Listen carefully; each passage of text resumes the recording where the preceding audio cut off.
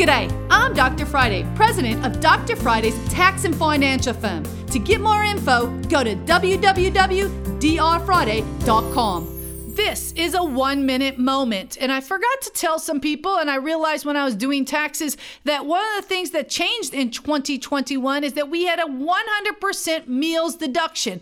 They were trying to encourage business owners to go out and meet clients and try to use those businesses to give them more money in the small business sector. And so they allowed us a 100% meal instead of 50. And so, again, sometimes knowing these little things can put more money in your pocket. Make sure that you understand what tax laws are going to affect you, because there's a lot of them out there, and sometimes you get boggled down with the things that aren't important. If you need help, go to the website drfriday.com. You can catch the Dr. Friday call-in show live every Saturday afternoon from 2 to 3 p.m. right here on 99.7 WTN.